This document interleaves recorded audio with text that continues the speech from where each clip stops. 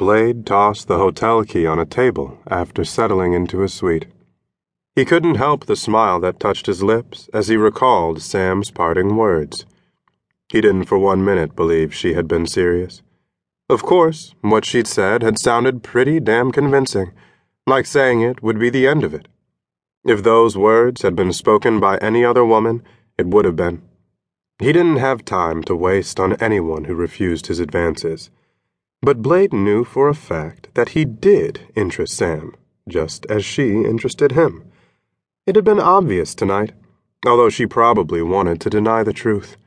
But he wouldn't deny it. He didn't intend to give up on her so easily, and evidently, she was counting on that fact. He was a man who knew women inside and out. He was 34 and knew the female gender a lot better than men with twice his experience. And for him to make that claim said a whole hell of a lot. From the time they were teenagers, it was clear that he and his twin brother Slade had a different take on women. Slade had been easygoing and had put his career first. Blade, on the other hand, had been able to juggle both. His sexual exploits rivaled those of his cousin Clayton, who 10 years earlier had had the same reputation. At one time, the thought that Blade was following in Clayton's footsteps had been cause for major concern in his family. They figured once Clayton had settled down and was married, that would be the end of the playboys in the Medeiros family. He chuckled as he removed his jacket, thinking about how he had proven them wrong. He probably had more notches on his bedpost than his cousin Clayton ever thought of. Times were different now. Things had changed. He probably didn't have to work as hard to get a woman in bed as Clayton had. Nowadays, women were liberated, free thinkers. The ones he dated didn't mind the fact that they weren't the only one.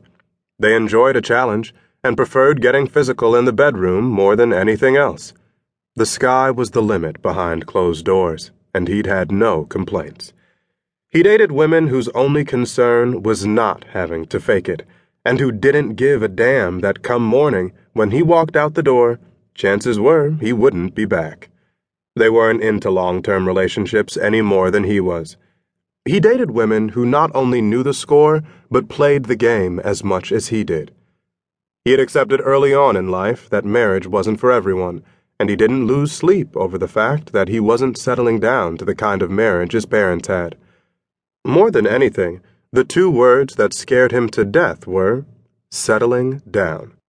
There was still too much fun out there to be had, too many women out there to sleep with. Marriage demanded faithfulness, and he was convinced there was not a single woman capable of holding his interest forever. He had tried to explain his position to his family time and time again, but that hadn't stopped them, even Clayton, from worrying about the number of women coming and going in and out of his life, namely his bedroom.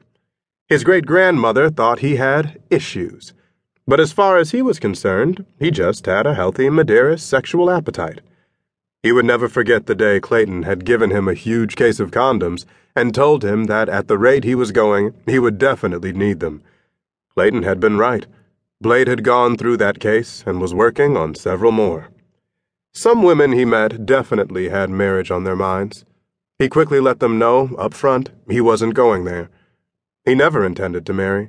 It was okay for some, like his brother Slade and cousin Luke, but not for him. He enjoyed life too much. He enjoyed having fun in the bedroom, and as they say, variety is the spice of life, at least when it came to his sex life. What was a sexual taboo for some was a welcome change for him. He had no intentions of ever getting stuck with a wife who would eventually turn their bedroom into nothing more than a place to sleep. He worked hard and enjoyed playing harder. The thought of being stuck in a marriage that was limited to predictable sex, P.S., as he referred to it, was enough to make him break out in hives. And he didn't want to have to answer to any woman. He wanted to come and go as he pleased. He was always getting calls from different women, but he answered them when he got good and ready, and not before.